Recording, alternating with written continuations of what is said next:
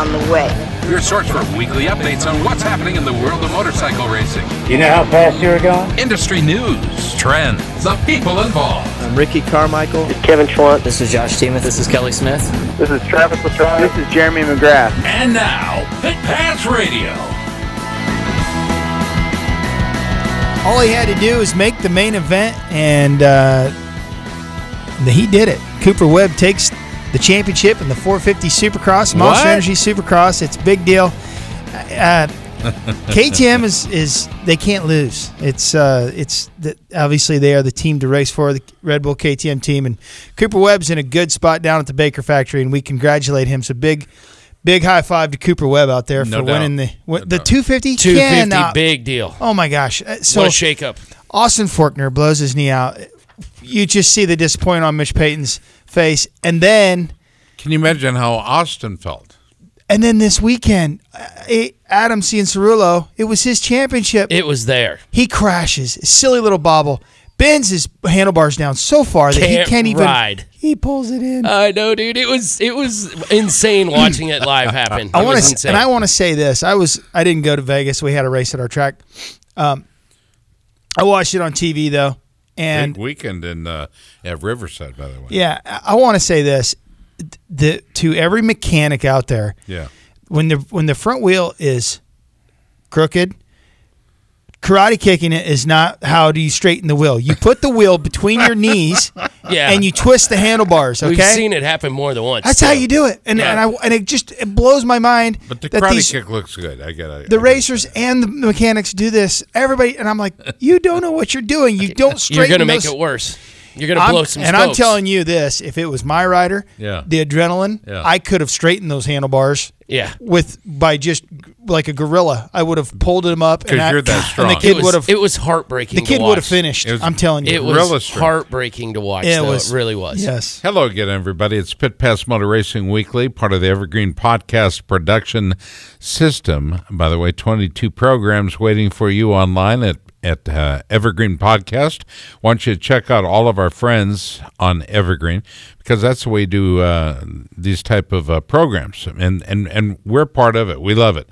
We happen to be leading in terms of total number of listeners. Tony, does that excite you at all? I mean, we've been along, you and me, together for the ride from the very beginning. 16 years or something, like going on 17 years. Well, I think Benell said 27 years. I'm the newcomer at just a wimpy six and a half. I know. It's like you've been here 6.5 years, dude. I moved to Des Moines in May of 12, and I've been on the show since that fall. That voice, of course, PJ Duran, one of the more knowledgeable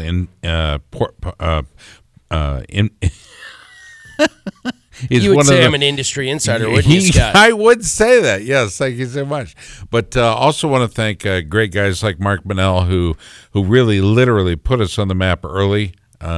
Sure, he had other things going, but he made time for us, and quite frankly, you guys are the recipients of that. So I want to thank Chris Bishop, Tommy Boy Halverson, Jack and Leanne De Leon. You might remember them from the late 60s when they were a singing crew along with the Mamas and the Papas. They were a touring band, and they came up with some really great music, and quite frankly, we're glad that they settled down into a production position. So Jack and Leanne De Leon producing our program. I want to say a big shout out to Eddie Kuhlenkamp, as always. On the program, Ricky Russell, Taylor Robert. I'm still efforting to get who am I thinking about? Drake Beecham. Yeah. Hot Rod Drake. And Shayna Texter, always one of my favorite guests because A, she's a chick. B, she can go really fast. And obviously she's earned the honor of being on this program as often as possible. Oh, it's an honor now. I didn't know that. We lead people to believe it's an honor. Is that what we do? Okay. Brad Baker and J.D. Beach are our guests on the program. Tony, you want to take it away? Yeah, so we've got, we'll introduce our first guest, J.D. Beach. JD, congrats on 2 wins in 2 weeks. Although it was a different form of racing, it's still you are on fire, buddy, and it's incredible. And we're stoked to have you on the show. So welcome back to Pit Pass. How you been? I've been good. I've been good. It's been a crazy year, but it's been it's been good so far. So your win at Arizona, does that boost your confidence and make you feel like the win's in the cards at VIR? I don't know about the wins and the cards at VIR, but I mean, it definitely it definitely made me feel good, and I think getting that it did help the Superbike wins just a little bit, because I mean I'm racing against guys like Cameron and Tony and Heron and Garrett, Skoltz. I mean there's so many fast guys, and with it being my first year, or I mean I've rode a Superbike before, but I mean it didn't go too good. So this is kind of like my first year on it, and I think getting that dirt win kind of helped a little bit. Well, JD, it was first of all, again, congratulations. Arizona was amazing. Mixed conditions there on race 2 Sunday when you managed to get your win. You've mentioned it elsewhere. Previously in the wet, you didn't go so well there. So just how was the start of that race? I mean, it was a gamble. You were with the majority of racers going with the slicks because it clearly looked like it was going to dry, but a couple of pretty fast guys went the other way, and they had the early leads. How stressful was that for you on the line?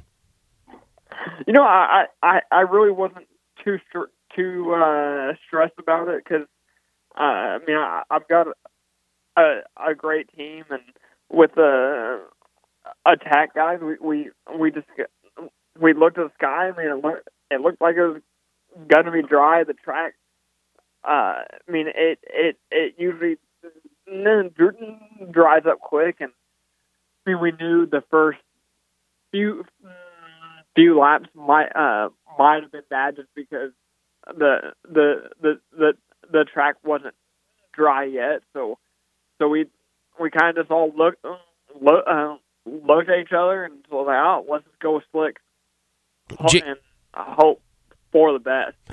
And it worked out beautifully, JD.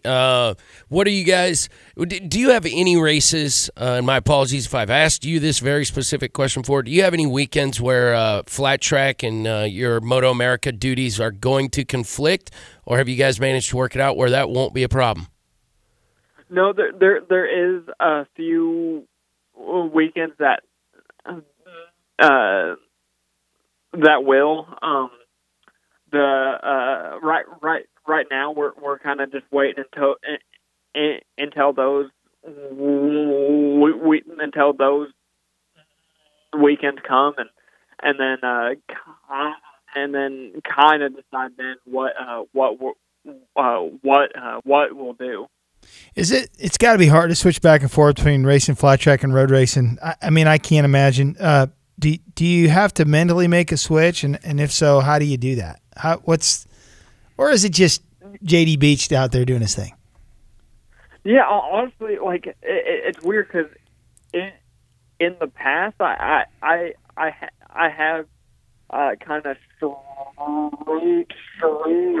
going back and forth, and I was really worried about that this year, but I don't know if it's because I'm older now or what, but I mean it honestly hasn't been that bad, and my plan that I've been doing is the weeks leading up, or not the weeks. I mean I barely get 3 days, but the week I'm sorry, but but you just boiled it down. You guys really don't get a breath, and that's really important for our listeners to understand, is that there's no timeout. Okay, for many people, weekends are their timeout, but for you, it's whenever you can get it, and when you do, it's not nearly enough. That's all I got to say. Yeah. Okay.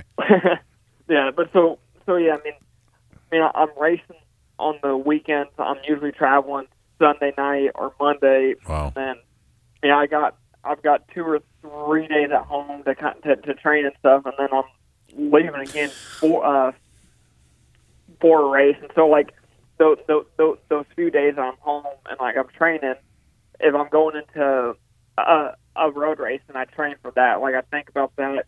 I'm training just for that, like what I'm doing with my ride and stuff when I'm at home. And then if it's a flat track week, then I train more for that, ride more for that. So I'm trying to just whatever week it is, just work on that. No, I get it. Yeah. And JD, you've got, it looks like 4 more AFT events coming up before the next Moto America event, which thank goodness is at Road America, Wisconsin, one of my favorite places in the U.S. I will be there in full force looking for you guys. But you've got 4 more flat track events between now and then, a couple out west, California, then you got 2 events in Springfield. Are you doing all 4 of those before Road America? Yeah, so yeah, I'm racing California these next 2 weekends, and then we go to Springfield. But actually, in Springfield, the AFT singles guys, they race Saturday, and then the twins race Sunday. Gotcha. You're not you don't do the TT that weekend then. No. Gotcha. That happens. There's going to be some overlap, right, of disciplines, right? Yeah, and they've kind of broken that out since in the recent years. So you guys don't even, JD, if I'm reading the schedule right, you don't do a Springfield TT per se in the Premier class. You get other TTs, of course, Peoria and stuff, but there is no Springfield TT for the big bikes. No, we don't do Springfield TT, and we don't do Springfield short track. Short track, yeah. Yep, they're at the end of the month, August. So yeah, you guys do the miles when the singles guys are doing the short track or the TT. You guys do the miles. Yeah. I have a question about your. I know you've got some previous superbike experience when you were 2011 with Attack Kawasaki. Yeah. What are some of the biggest adjustments you had to make as far as maybe riding style? I mean, I know there's different breaking points in that thing, I'm sure. But in your move back up to the super class now? Yeah, I mean, I don't know. There's nothing really the same as like when I rode it then. I mean, it's been so long, and I've raced a lot of different stuff. And then, so I mean, I think, and that year really did not go that well. So I'm trying to not use anything from them really. So it's almost like an exact opposite. You're going against everything that they taught you or showed you or explained to you, and you're trying to make you're trying to make while that was great for the time, right? But you're now trying to make your own way without them. Yeah, that's cool. How much more involved is nailing a good setup on a superbike versus a 600? I think setting up a superbike is. I mean, for me, it's a little bit more important. Because on the 600, if it's not set up great, at least for me, I could just ride it. And on the superbike, it makes it a little bit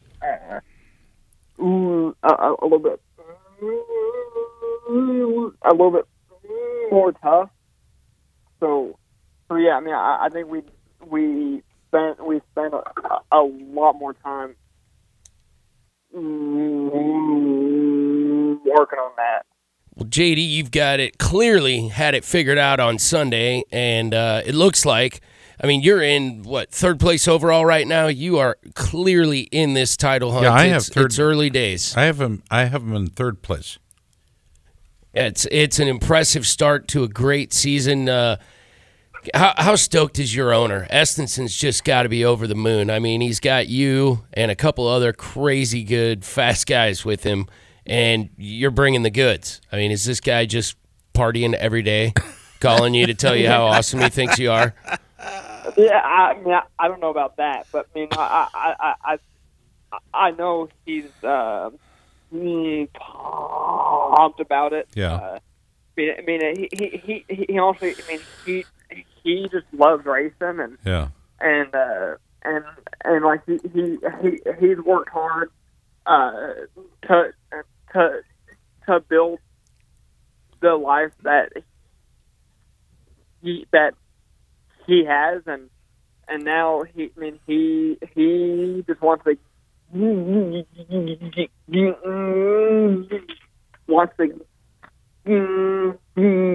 give back and Sure. and try and Well, Tony, isn't help that people. So the position you're in? Because you're not making a ton of money at Riverside Raceway, putting all the hours on the track that you do that are unbillable, by the way.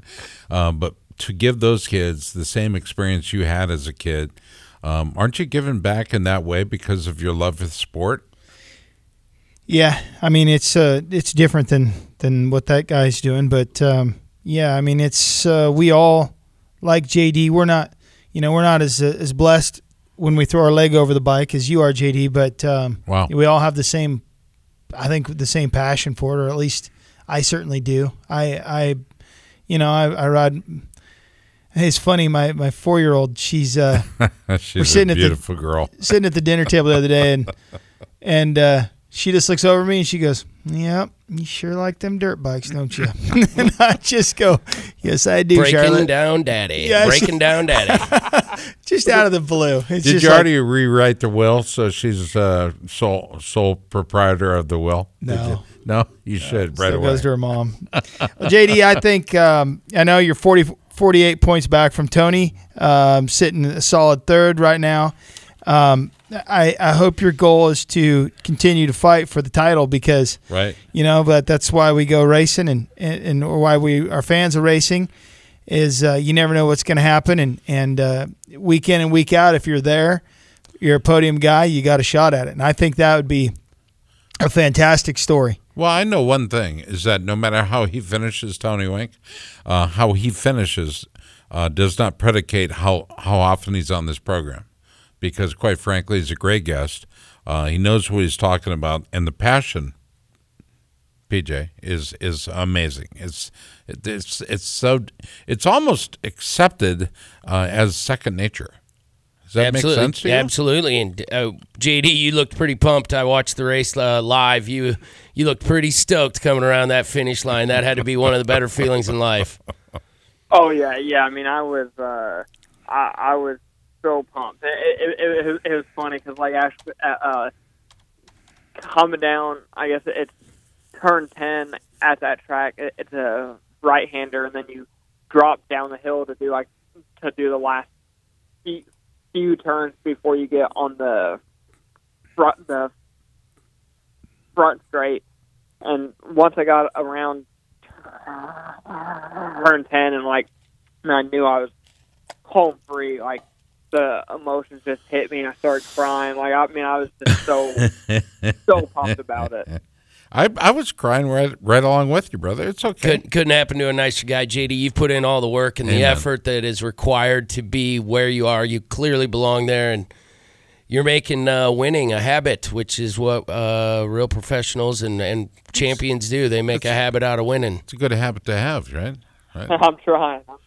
JD, thank you so much for the time, brother. Let you go up against the clock. Into the pits we go. And we're looking forward to having you on again soon. Keep us posted on everything JD Beach, okay? Awesome. God Thank bless you very much. That's a quality young man, right? Yeah, it is. JD, do you want to thank any of your sponsors before we get rid of you? Yeah. I mean, I'd like to thank Attack, Edson, Arai,